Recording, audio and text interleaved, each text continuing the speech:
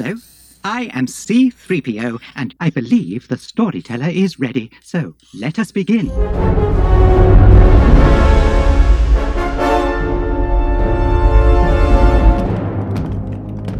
We pick back up in Rogue One with Director Krennic reporting back to his boss, who is a very interesting reveal, Grand Moff Tarkin, back from the dead, kind of, sort of.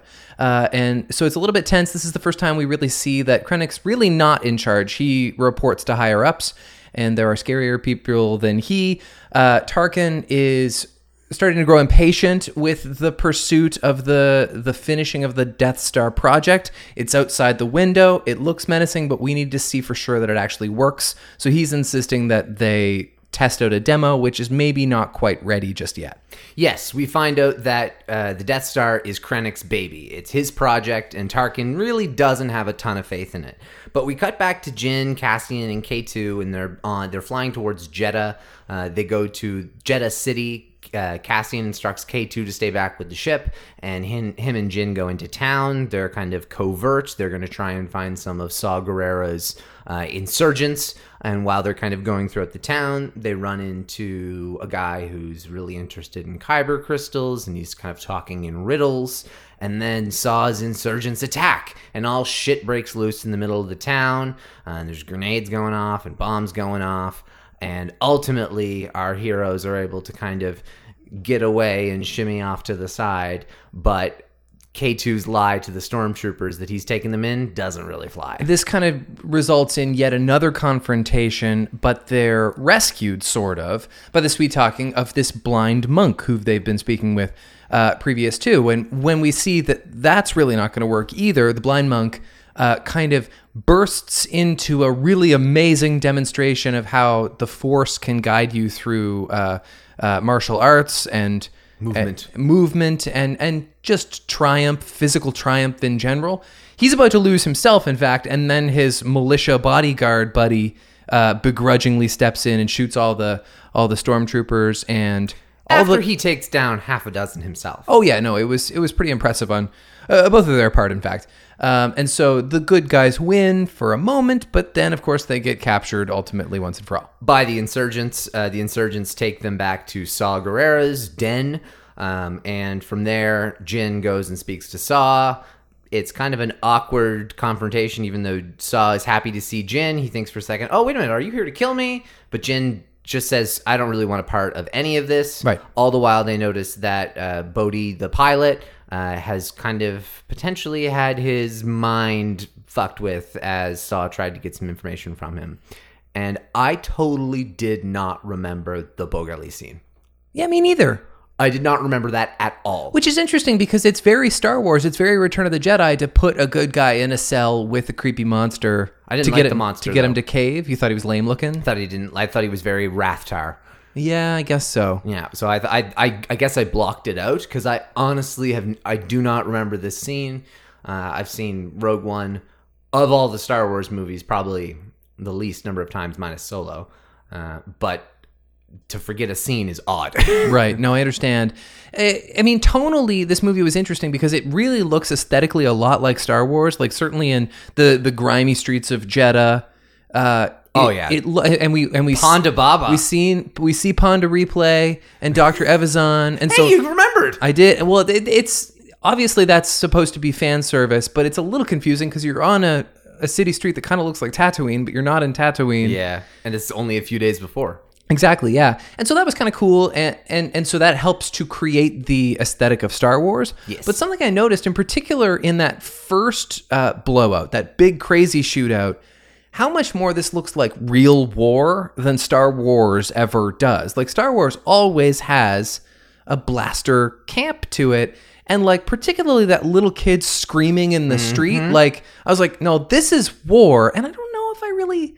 I mean, I guess I do like it. I do. But because it was well shot, I guess. It was real, and I think it shows, I think it was kind of consistent with the times as well. I mean, after, like, when it comes to the most recent wars to draw, like, kind of inspiration from, they're, like, I mean, all war is disturbing, but it's kind of these, like, disgusting attacks on areas where, like, kind of everybody's choosing like a radical position. Right. The invaders are the kind of considered the ones with the right governmental system, but they're the ones who are taking over the land that's owned by this group of people. It's very akin with the times, I find, and I think that because we have the ability to portray that better now than before, I think it's just something that we're going to see more of within Star Wars for a good reason. There's a lot of humanity in it, and it's fine because it's not like we're dealing with the Skywalker saga. Yeah, and it's also not like we didn't see a little kid gored or anything. Exactly. Yeah. Yeah, it's not grotesque by any means. No, but it feels real. It hits you. Yeah. It's pretty serious.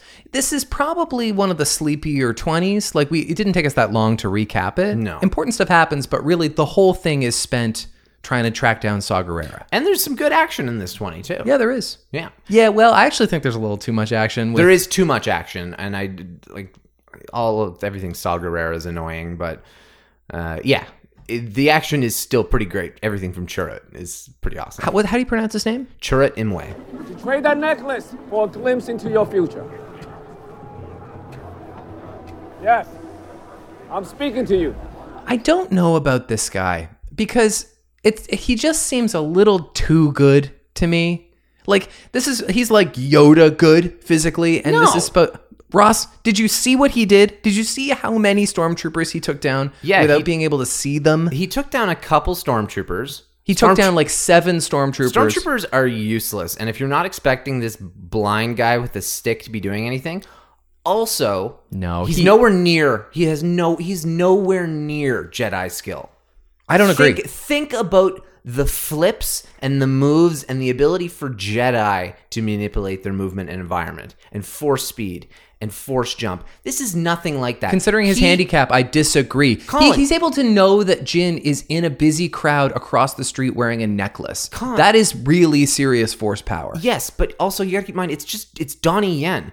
He's a human who's physically capable of this. No Jedi skills are physically achievable by humans, whereas Donnie Yen is achieving the physical results of Chirrut Imwe. Now, doing it without sight is interesting. The doing it without sight part, I get why that can bother you, but he is not necessarily a Jedi or trained in the ways of the Jedi or has the ability to connect, but he 100% understands the Force. He doesn't necessarily know how to communicate with it in the same way. His faith in it allows him to be able to get away with certain things.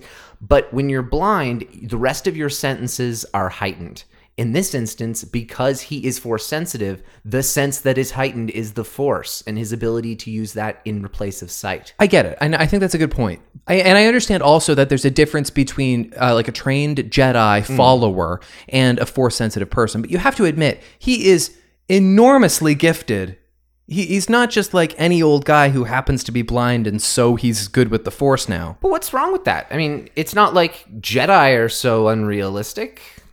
He's close to a Jedi. The Force is a spectrum in your ability to communicate with it and leverage it, and he's just on the low end. I don't know. I don't recall. To be honest, this is how the Knights of Ren are going to be I believe. That's fine. Then we can cross that bridge when we come to it. But that movie doesn't exist yet. Fair enough. And so I'm looking back at the other Star Wars movies we've seen. We've never seen someone do that with a blindfold on before, and so that's pretty extreme to throw at me for a essentially disposable character. I don't know why, but I don't at all find it weird. I do find it interesting when even the slightest. I think it's extremely I think it's reasonable when you consider the fact that there are so many Jedi in the galaxy. But there's not. Well, when you think about it, though, there are not that many. There are trillions of people in the galaxy, right? Or humanoid, sentient beings, but there are only thousands of Jedi. Okay. So within that realm, it makes sense that it was really hard to kill all of them, but it also makes sense that it wasn't that hard to kill all of them. It makes sense that some will fall through the cracks, but it also makes sense that there's going to be a lot of people who kind of have that fringe Force sensitivity, but that the Jedi wouldn't necessarily want to go to at a young age and recruit because it's not necessary. There are people who have that Force, and like Broom Kid, like, yes, it's the ability to Broom Kid, but like, yes, I mean, I know you're saying the ability to see, but I really don't see how that's remotely even like that is a thing that exists on Earth where your other senses get heightened, right? Whereas I don't see why that's so hard to believe when the Jedi, that's like the smallest of Jedi powers, the ability to sense your surroundings. Okay, but if the Force is so pervasive in this time of Rogue One, as you say, how come there are the Han Solos and the Baze Malbuses out there who are like, the Force does not exist? And let me finish. Baze Malbus is spending all his time with Chirrut, and he's like, that doesn't exist. And Chirrut is like, did you just see me? And he says, no, I protected you. There are no Jedi here anymore. Only dreamers like this fool. The Force did protect me. I protected you. Which is delusional. No. He absolutely. He just said Baze believes. Baze has become cynical. It's not like he doesn't believe anymore. He just doesn't believe it matters anymore. Okay. And that the Jedi, it doesn't matter having a couple semi-Force sensitive beings. Like, that ship has sailed, buddy. Get over it. That's the way I see their relationship. Not so much as like a lack of disbelief. And also you have to keep in mind, Jeddah is the holy city. This is like, he's a dude in the Vatican. He's like a bum in the Vatican. Yeah, it's a bummer for a holy city, though. Yeah, it's definitely a bummer. But So that's is the Vatican, I guess. But that's why, like, it shows you kind of how, even in the far reach of the galaxy, Jin is somebody who believes in the Jedi, but barely knew anything. It was curious about, like, oh, you know about kyber crystals? I want to know more. Right. And this is this one random guy who's considered a lunatic in the streets, who is one of the very few people in the galaxy who would have the exact opposite opinion of a Han Solo, whereas they believe despite everything that has been suppressed by the Empire. Because you got to keep in mind, the Empire, like, think of this like the state of China in the way that the government controls the media. Yep. The Empire was that on roids, Yeah. like times a trillion. Right. And so when you have trillions of people and a handful of thousands of Jedi, you can make them a myth in 10 years. You can do it. Yeah, I guess you can. I'd be interested to see, and you can tell me if they go into this in Rebels. I'd be interested to see a little bit more of the progression of Saw Gerrera, like, and how he got to be so crazy and out there. And he says in this movie, I don't have much time left. I'm wearing out. There's not much left of me. So where did he start? Presumably very virtuous and well-intentioned, and then he went off the rails somewhere. I'd like to see that more than I'd like to see His sister's death is the big one that kind of drives him crazy. Okay. And so we learn about Saw in the Clone Wars, and it's like a 5-episode arc. He's from the planet of Onderon, and so him and his sister were leading an uprising, and Obi-Wan and Anakin essentially helped them, along with Ahsoka, reposition themselves within the war, refine their footing, train their people. But Saw continues to take it too far over time, and he becomes he becomes your lives long enough to see himself become the villain sort of character. Yeah. And I think it's the forewarning of what the Rebel Alliance could become. Right. And also, to a degree, what the galaxy paints the rebels as. What comes of his movement post Rogue One? Because he dies in this movie. His movement dies. Really? Yeah. Do they kill everybody? Not everybody, but a lot of them die. Peter's out. Well, because you got to keep in mind what happens next. I don't know if any of them get out. Interesting. We'll think what happens in a few minutes. I guess. Saw dies that way. Right. And so if some of them do get out, it doesn't really matter, because this is the point in which the rebellion unites. Yes. And so for the most part, a lot of the rebels unite at the Battle of Yavin. Well, I guess what's not clear is exactly how fringe he is. Like, is he this cult hero who's known all over the galaxy and people follow him from everywhere? Or does he just have one band of merry misfits? So how it worked was they were built up, and this goes in line with my master question. The rebellion was built up from cells. They were called rebel cells. And so there was leaders of each of these rebel cells. Saw led one. Bail Organa and Mon Mothma ran another. And there was different groupings. The rebels were part of, it was called Phoenix Squadron or something like that, prior to like kind of banding up with the larger rebellion. And so there were different factions that eventually found one another under the common ground, even though they maybe started from a different place.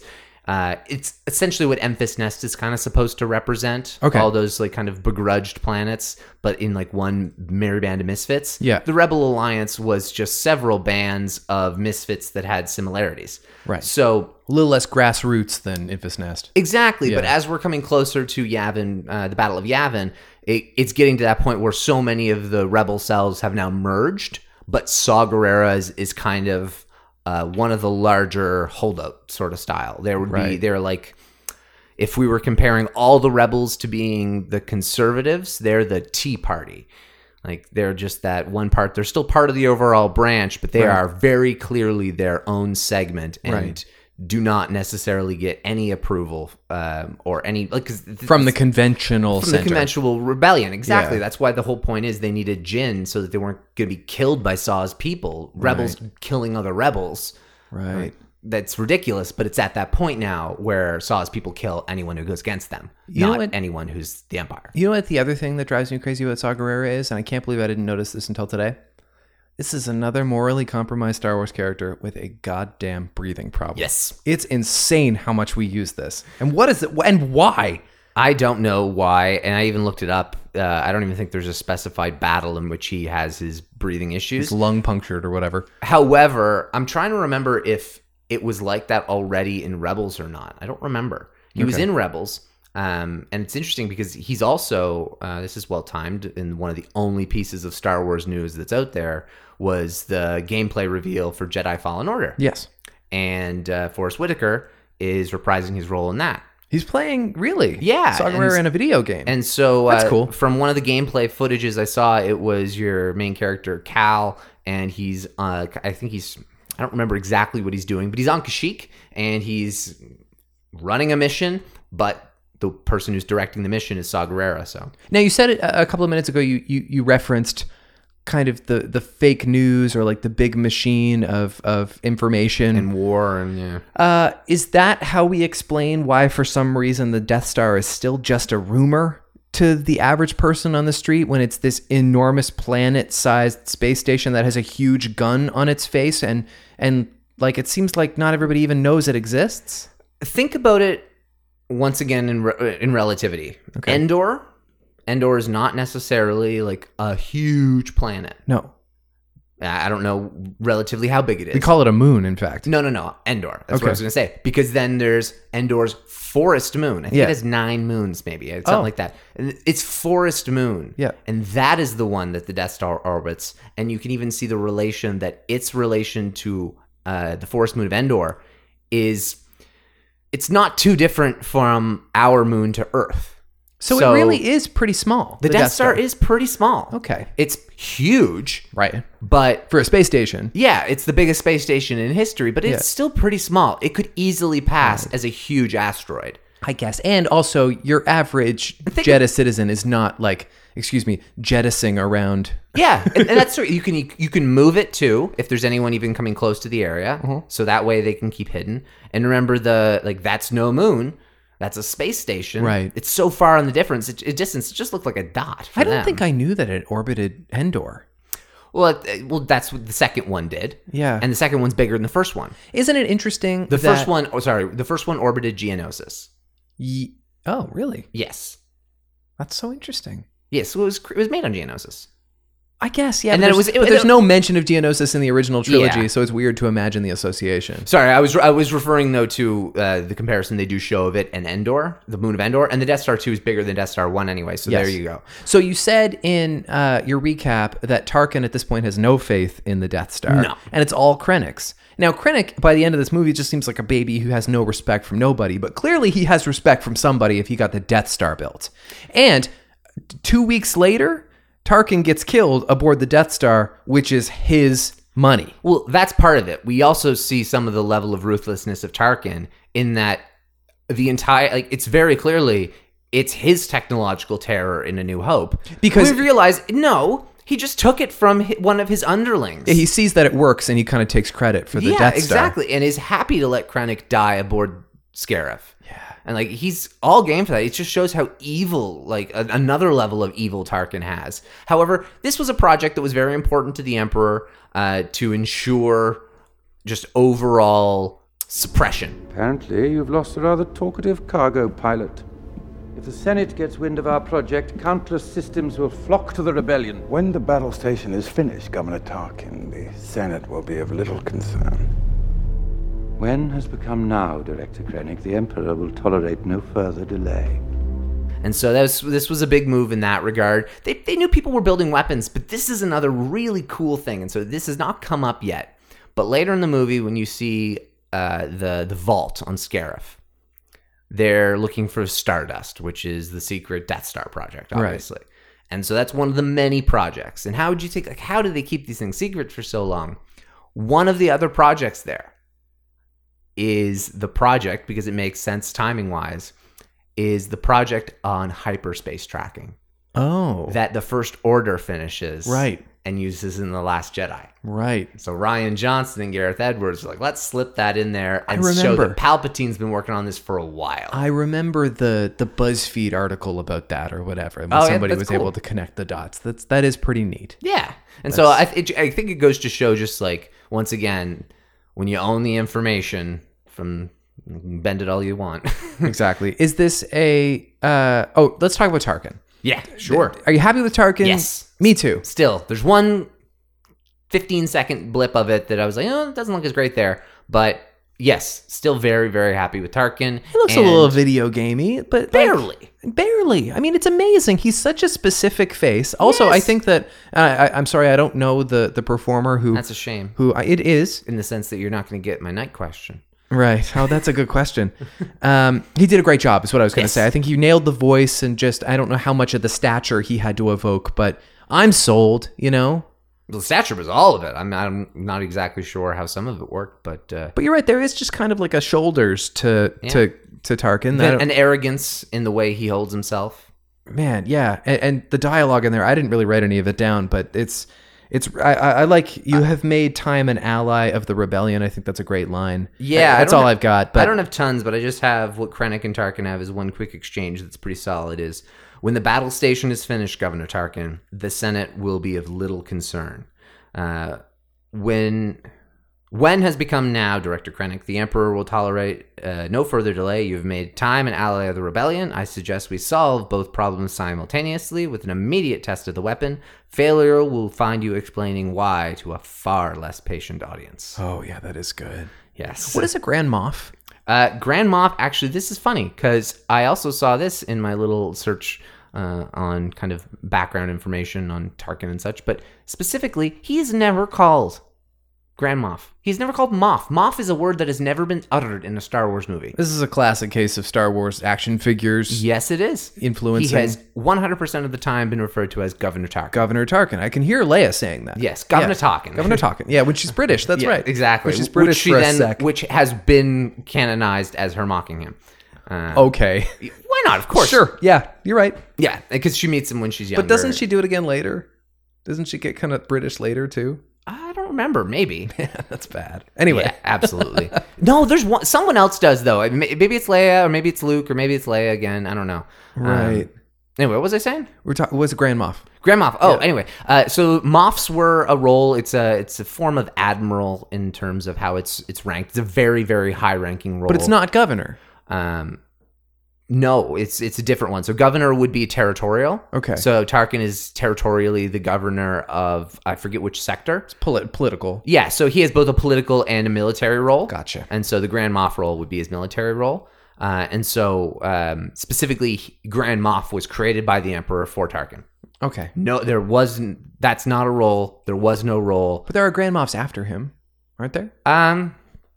Not that I know of. There's Grand Admirals, like Grand Admiral Thrawn, Grand Admiral Sloane. But Grand Moff was a term that the Emperor created specifically to provide additional reign and autonomy to Tarkin. What do we know about... Essentially so that he could run the political side of all of the Empire.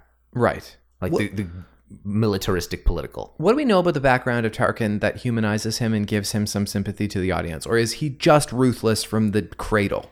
He's ruthless from the cradle, but he was raised to be ruthless. He was raised by ruthless people. He comes from a family of warriors. He is not what you would expect to have grown up. You would have expected him to grow up in libraries and in he's very hoity-toity. He grew up and he spent his I forget the season that it was and had the Star Warsy terms, but he would spend his time in the jungle. Oh yeah, he was abandoned in the jungle with a dagger and his senses. Right. And they had this tradition. It's been over a year since I read the book, and it wasn't one of the better ones, but I forget some of the term use, but there was this large pillar or stone almost in the middle of this savannah area. And so it was the area where all of the harshest beasts would congregate at dusk. And so essentially this was like King of the Hill. Okay. And if you could maintain your position and walk free through the Valley of the Beasts, you will have like conquered like all levels of... I see. Prove yourself physically. Yeah, exactly. And so like Tarkin is not only, he's like an astute strategist and very intelligent, he has primal instincts and primal predatorial instincts. Interesting. He's an animal. Oh, wow. Yeah. I would love to see him fight. I'd love to see him He would fuck people up. Yeah, no, that's what I get the impression, but we just see him as a suit. Yes, exactly, which is interesting because he's just so cold. Like he designed the Imperial suit. Yeah. Because he just loves the just intensity and the clean lines. Yes, it's lurid and very haunting and like Hitler-esque. Well, sure. That's the goal. Yeah, that's quite obvious. Quotes. There's lots of good dialogue in this. There's good dialogue, but it's not very quotable. Here's my pitch for episode title. Rebellions are built on hope. That's obviously the biggest line, but it's used a lot later in the movie too. Yep. And so I thought for one that, because there's no quotable line, I thought one that fit the 20 really well was, that's Jedha, or what's left of it. Or what's left of it. I thought of that too. The strongest stars have hearts of Kyber is okay. Which is a good line for a different reason. Yeah. It gives good context to the Death Star. Yeah. Because the Death Star, like, it doesn't blow up a star ever. Right. But it's showing that it's the star of death in the sense that its core is Kyber and it destroys. Only the strongest stars have cores of Kyber. Yep. And there's also a Jedi relation. Oh yeah, totally. Absolutely. To that reference too. Because the Emperor, it's just another one of, it's an instance of him bastardizing the Kyber crystal, something he hated and something the Jedi adored. There were a lot of explosions for two people blending in. Yes. Oh my God. There's some really good K2SO lines. These are prisoners. I'm taking them to imprison them in prison. Yeah. The weapon your father's building. Maybe we should leave target practice behind. Are you talking to me? She's right. We need to blend in. Stay with the ship. I can blend in. I'm an Imperial droid. The city is under Imperial occupation. Half the people here want to reprogram you. The other half want to put a hole in your head. That is good. I'm surprised you're so concerned with my safety. I'm not. I'm just worried you might miss and hit me. Don't sound so bad to me. Are you kidding me? I'm blind. Yes, that's a good one. Also, he's the only one who doesn't like stumble away. Yeah.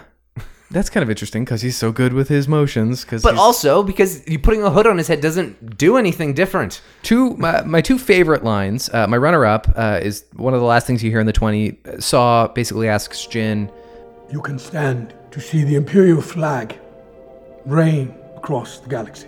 And she says, "It's not a problem if you don't look up." That's the best line. I think the best line is, "I'm beginning to think the Force and I have different priorities." I love that line. That's a good line. Yeah. I definitely loved the Jyn line, though. I thought that was the best one. She's good in this movie, honestly. She is. The character's just not... like. She's a little flat, but I think she really crushes it. She's really ice cold in a believable way. The acting is great, but it definitely... it reminds me that the only two people I would ever want in a TV show would be Cassian and K2. So there you go. It's perfect. Obviously, it would be nice to... it would be great if Krennic could come back as like a villain for them as well.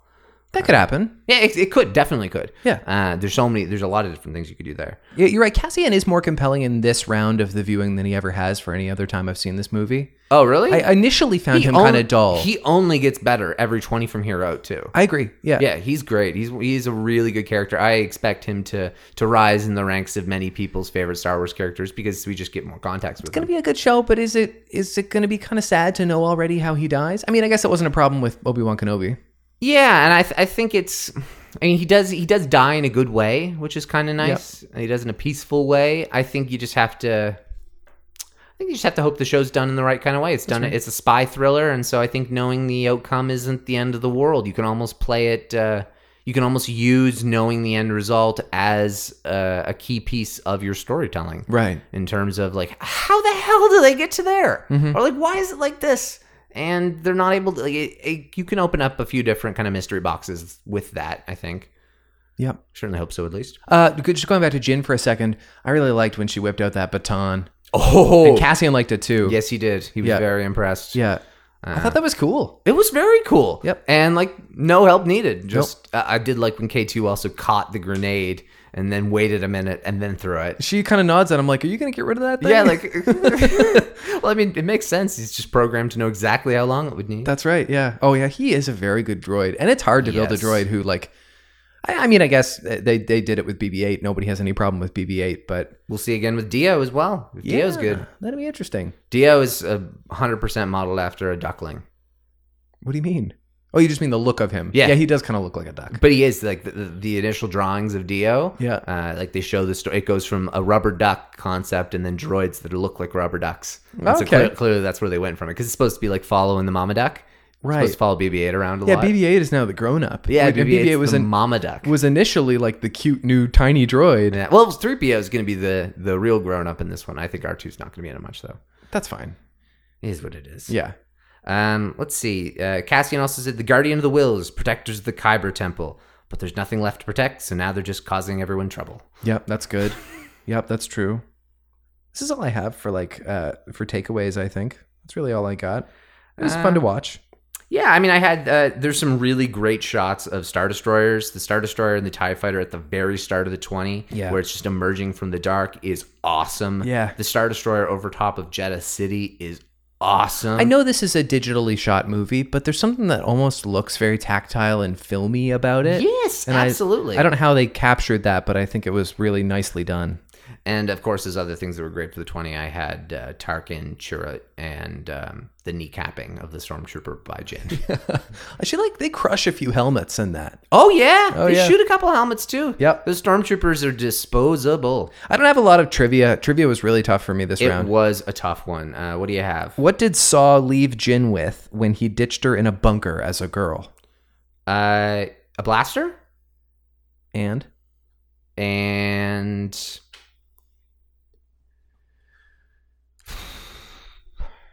her instincts. well, yes, a knife and a loaded blaster. We A didn't hear knife. we didn't hear about knives very often in Star Wars. Because they're not useful. No, I know. Gave her a knife, I guess, for cooking.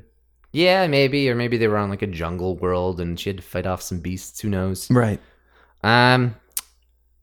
What are the names? The full names? I already gave you half of this of the Guardians of the Wills.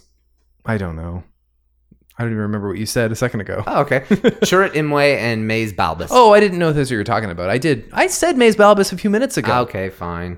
I didn't know that's what we called them, the Guardians of the Wills. Yeah, Baze Malbus and Chirrut Imwe. Okay. All right. Yeah, ultimately disposable characters for me. I don't really care about them. Baze is super disposable. Yeah, he is. Chirrut, He looks cool. yeah. And Chirrut has some. They both have really good moments in this movie, but Chirrut has some good lines. There's no question. Yeah, but Chirrut has, on top of those good moments, good lines, and you care about. Baze just don't. You don't. Oh, care about. I like when he says there are different kinds of prisons, Captain. I had that. I suspect line. you carry yours around with you everywhere Yes, you go. that was a great one. Yeah. There's more than one sort of prison, Captain. I sense you carry yours wherever you go. It's a good one. That is a great line. Yeah, it is. Night question. I don't have a night question. Who plays Tarkin? I don't know. Guy Henry. Guy Henry, good for him. What does he have a resume otherwise? British. Okay, he's like a theater actor, or is he maybe just like a technician? No. I think he's a theater actor. I don't know anything about him, but he's an actor. He's not a technician. You know what's funny about Peter Cushing, who definitely was a theater actor, and I think he was pals with Christopher Lee, right? Didn't we talk about that before? I believe he was. I've never seen Peter Cushing in a single other thing. I have seen him in one movie in his entire. So he is. It would be so weird for me Yes. to watch some 1970s movie. He doesn't look like him. Well, actually, 1970. Sorry, never mind. Well, he would in the 70s. 70s. But like if he was playing, I don't know, a grandpa. King Lear or something, like it would still be so hard for me to see. Yeah, that would be really But weird. he probably did it. Oh yeah, absolutely. He was known, I think. Yeah. What is the name of Saw's rebel cell? I don't know. The Partisans. Okay. All right. Well, they're definitely that. Yes, they are. That's all I got. Yeah, that's all I have too. One other thing. I did my own fact check. They are purification evaporators. And so On the farm? Yes, so they are in fact water vapor, like that. They're moisture farming. But maybe the moisture in the air is not clean? You got it. I see. And so in worlds with minimal water, vaporators are used to condense and filter moisture from the air. The Lamu hydrosphere is abundant, but the zinc, chlorine, iron, cobalt, nitrogen, and boron content in the soil makes the groundwater unpleasant to drink. Oh, okay. So therefore, they farm. And so that's the reason why they were so spaced out, the moisture evaporators, because they're used as farming irrigation. It is extraordinary that somebody figured that out. That Yes. somebody made sure that was answered. And that makes perfect sense. Sure it does. Yeah, it's great. Which is really cool. I'm very satisfied with that. Yep, I thought that was a good answer. Let's move on to the news. To the news. Not a whole lot. They have come out with what was inevitable. I don't know what the release date is, but probably December 20th or something, or maybe in the new year. But Lego Star Wars, It the is Skywalker saga. It is 2021. Oh, is it 2021? Yeah. Oh, wow, it's a ways away. Well, I think it's 2021. It's not this year. Yeah, it makes sense. I think it's 2021. I think that's what I It heard. wouldn't be mind-blowing. It maybe they're just getting now the little bits of plot input from The Rise of Skywalker that they can put in. My guess is Legos doesn't really get that up front. No, they don't get a whole lot of stuff to work on in secret. Well, that's the thing is Lego is notorious for giving spoilers away for Star Wars. That's and shit. right. That's true. And so that's kind of funny. That's a good point. I've played a little bit of the Lego Harry Potter games on PlayStation. Yeah. And they're actually quite fun. They're it's good. They're pretty charming. This could be cool. It's all 9 movies Yeah. in one little... There's a lot of silliness that goes along with it too. Totally, yeah. And so that's always a little bit odd. But the big news, without a doubt, for the week was at E3 when Jedi Fallen Order. They did the gameplay footage for that. And Right. Holy shit, it looks cool. I haven't seen it. Oh, really? Yeah. It's getting mixed opinions, but every time anybody talks about it, the mixed opinions just turn into excitement. So I'm curious to know why they're mixed, because it just looks like The Force Unleashed. Is it the exact game we all wanted? No, it is not Assassin's Creed Star Wars. It is not Red Dead Redemption Star Wars, but it is... It's not Old Republic 6 or whatever. No, Yeah. exactly. It's not KOTOR 3, but specifically, it looks like they said it was going to be the spiritual successor to Force Unleashed. 100% see it. Yep. It's got tons and tons of tones from Lara Croft and Uncharted, but that's only from the worlds that we saw. And so there could be other worlds. By the sounds of things, there's going to be several. And so potentially the tone will seem different in different areas, and we might get kind of that semi-Assassin's Creed-like story. There is going to be some customization where you can go and find new kyber crystals to put in your saber. You can make additions to your saber. You can make additions to your ship. You obviously, I'm assuming, learn new force power. I can only assume you learn new force powers. While we're talking about video games, let me put this to you. You're somebody who has a lot of opinions about actors that belong in Star Wars. I do. So this person is having the essential moment and was very central to E3 announcements this week. Mm-hmm. Does Keanu belong in Star Wars, or is that too much? I think Keanu Reeves could absolutely 100% work in Star Wars. One thing that when I saw it, I was listening to the Rule of Two podcast, which is a great podcast, and it came up there, and I also saw it on Reddit. So I don't know which one stole it from the other, probably Reddit. But specifically, they were joking about recasting the Phantom Menace, and someone specifically said Keanu would be a great Qui-Gon if you had to cast it today. Now. Yeah. Oh, that's so true. And it is kind of true. Yeah. He's not as good of an actor as Liam Neeson. But personally, I think Keanu Reeves could absolutely work in Star Wars without his face. What's wrong with his face? It is Keanu Reeves now. Keanu Reeves is no longer anyone but Keanu Reeves. Keanu Reeves is a caricature now. John Wick is different. It kind of works because he's Keanu Reeves. Yeah. In the same way that it worked for Neo, he can't be a character with depth while looking at that face. He either has to be a side character, or you could maybe have it work, but then you're going to get a little bit of that weird blowback people had, oh, why is Ed Sheeran in Game of Thrones right now? I honestly think he's great. He is a beast when it comes to action, and he's a decent enough actor that you can easily put him in there. He's fine. This take that Keanu Reeves can't act is a lame take. Well, no, my point is that you don't have Keanu. I don't want Keanu Reeves to lead a Star Wars movie. That's fine. I don't want someone who's as good of an actor as Mark Hamill was in the 70s to lead another Star Wars Well, movie. and by the way, I don't think he'd want to just be like a Lone Ranger assassin in Star Wars. He's done that everywhere else. Exactly. However, I think he would be an amazing alien or character who wore a mask at all times and was the sidekick character in a movie, or was like the master in a movie who got killed, I think he would be great for that. Right, but it should really be a mocap character because you have to use Yes. the physicality of Keanu Reeves. Yes.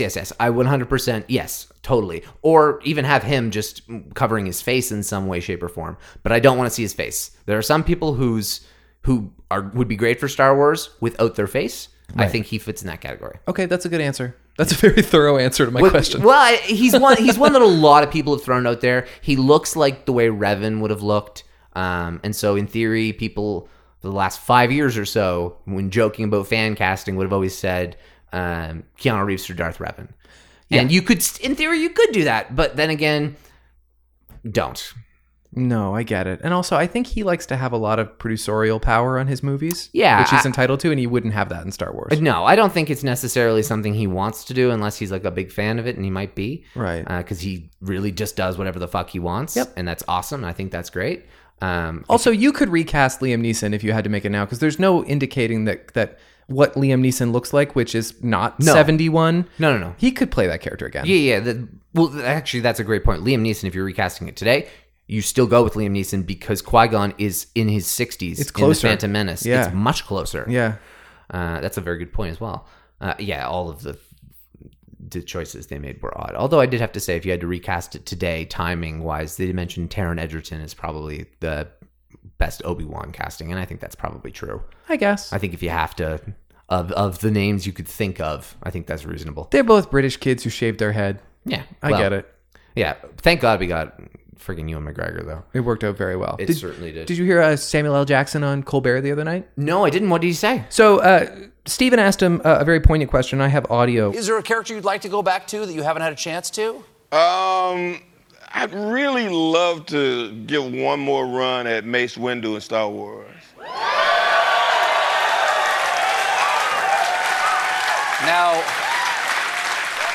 do you see a way that he survived the attack of... There's a long history of one-handed guys in that were Jedis that have Making it through? lightsabers that still make it. But he fell out a window and everything. Jedis can fall from incredible heights and not die like cats. Makes a good point. I honestly think it's the stupidest argument in the world, and I want it desperately for a different reason. His reasoning is dumb, but yeah, sure. Yeah, his reasoning is shit. Yeah, he's kidding. No, of course he's kidding. You cannot in a million years take away that moment and have him survive it. Yes, it still is essential, and you can have him rise up and make his way to go after Vader or something. But, like, I don't want to see, like, Vader battling Mace Windu. That's quite literally Star Wars Theory's movie that he's making, his fan movie, is Mace Windu Survive the Fall. And it'll be fun to watch, but it's a fan movie concept. My point is, though, Mace Windu can easily come back. Hello, Captain Marvel. We just de-aged you 40 years, dude. That's true. I absolutely want to see 5-year prequel to The Phantom Menace starring Mace Windu. Samuel L. Jackson. That's what I want. You think, yeah, I guess. Do you think we could de-age him that much for like a long performance where he's like really physical? And oh my God, yes. He's 70. So? Okay. Oh my God, yes. 100%. You give him an acrobatic apprentice who is like an essential part of the role. It's Samuel L. Jackson. He is literally the most bankable star in the world. Yes. He would make gobs of money for Disney. Oh, yeah. You can tell it in a story way that, like, maybe Darth Plagueis is the main villain. Right. And, like, they don't know about the Sith because the Sith haven't returned, but maybe we get to see a little bit of temptation. Mace Windu's getting a little tempted by the dark side, doesn't know why, but finds his way back the right way. Who knows what it is? But it could really be a cool way to dive back into the prequels in such a head-on way. It sounds cool also that he's, like, keen on it. He would definitely do it. He absolutely would do it. And that's the thing. Like, sure, you could stick it in between Revenge of the Sith and A New Hope. But how many times are we going to do that? Right. And also, if we're going to see another story about Darth Vader and his relationship with the Jedi, don't you dare give me Mace Windu before you give me Obi-Wan. Yeah. So, really, when the logic points it out, we just saw that you can de-age Samuel L. Jackson. It's rich time in which you can tell a story. I'm reading Master and Apprentice right now, which is that same time period. I think it would be foolish to not consider it in bringing him back, and I think it would be foolish to not consider prior to the Phantom Menace over post Revenge of the Sith. So why does it have to be? Why does it have to involve his being defeated by Vader? Why can't he have like been blasted out the window, is maimed, goes into hiding, and goes kind of crazy in hiding while the galaxy is torn apart all around him? And then he turns up a 200-year-old man post Rise of Skywalker. Why is he 200? Well, it's not 200 literally, but he'd be old as fuck. He'd be old as hell. He wouldn't be still alive. He couldn't still be alive. He would have died of old age. I guess, but this is Star Wars. Yeah, but he's still a human. I guess. He's not going to live to be like over 100. Unless he had turned to the dark side. Right. In which case, there's your Snoke theory that Mace Windu is Snoke. That is the whole theory. Oh, that God, he that's goes terrible. He goes crazy. That is terrible. It turns to yes, it's terrible. All right, never mind. That's bad. But I agree that there is like Mace Windu. Had he survived the fall, it would be a super interesting plot thread, and there's so much you could do with it. But I think because it's so interesting, it's a crime to pretend like it was the way it was all along. That's true. Okay. And that's kind of the way I view it. Sold. Move on. Cool. Bring in the dancing lobsters. That's right. D23. So there's a maybe feature of Rise of Skywalker at D23. Okay. But there is going to be some information on The Mandalorian. So okay, great. Maybe show some footage. Maybe they'll show maybe the same footage that they just showed at Star Wars Celebration. We don't have much, we don't have a proper trailer for that yet. No, that's a great point. It'll probably be a proper trailer. And it comes out before the new movie, so it seems like we're due for that. Yeah, I mean, TV shows don't necessarily have the same trailer precedent that a movie would, but I don't know if that's true now. I think when a new Stranger Things trailer comes out, it's the big thing. Yeah, that is fair. I think it is a new thing entirely, so they're waiting for the right time. But that's probably D23 or Comic-Con. When is that? D23 is July, I think. Okay, end of July. Yeah, we'll have the trailer in July. That makes sense. Yeah. People are now just remembering that Jack Skellington looking motherfucker in the stickers. Yeah. And I'm thinking, I love how people post Reddit theories that show that they're 2 months late to the game. And then that's when the Hollywood Reporter picks it up as a theory. And I'm thinking this was a shit theory months ago. Yeah. Or this was come on, guys. Ross, this is the burden of knowing a lot about something. I'll give you a very, very topical example. Today at E3, Nintendo dropped the trailer for the Breath of the Wild sequel. Mm-hmm. And it's dope if you played Breath of the Wild as much as I did. And it reveals that the villain is not going to be Ganon. It's going to be this monk who you do briefly battle in the DLC of the first Breath of the Wild game. But everybody in the Reddit comments is like, is Ganon now a monk? Does he wear a big hat? And is he a zombie? No, if you played the first game, you'd know who that is. Mm-hmm. And this is the same thing. Yeah, it's kind of is that one. And so that's a little annoying because it's just okay, we went over this. And now some people are oh, it could be Matt Smith. And they're not even making the arguments about his big chin.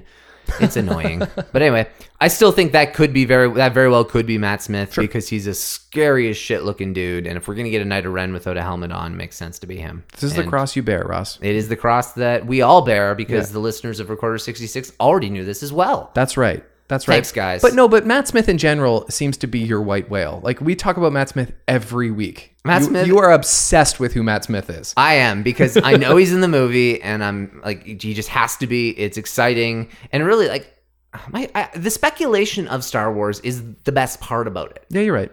And so, even if he's not in the movie, I don't care. It's just as much fun to speculate that he is. Okay. Because then I'll be waiting for his character the whole time.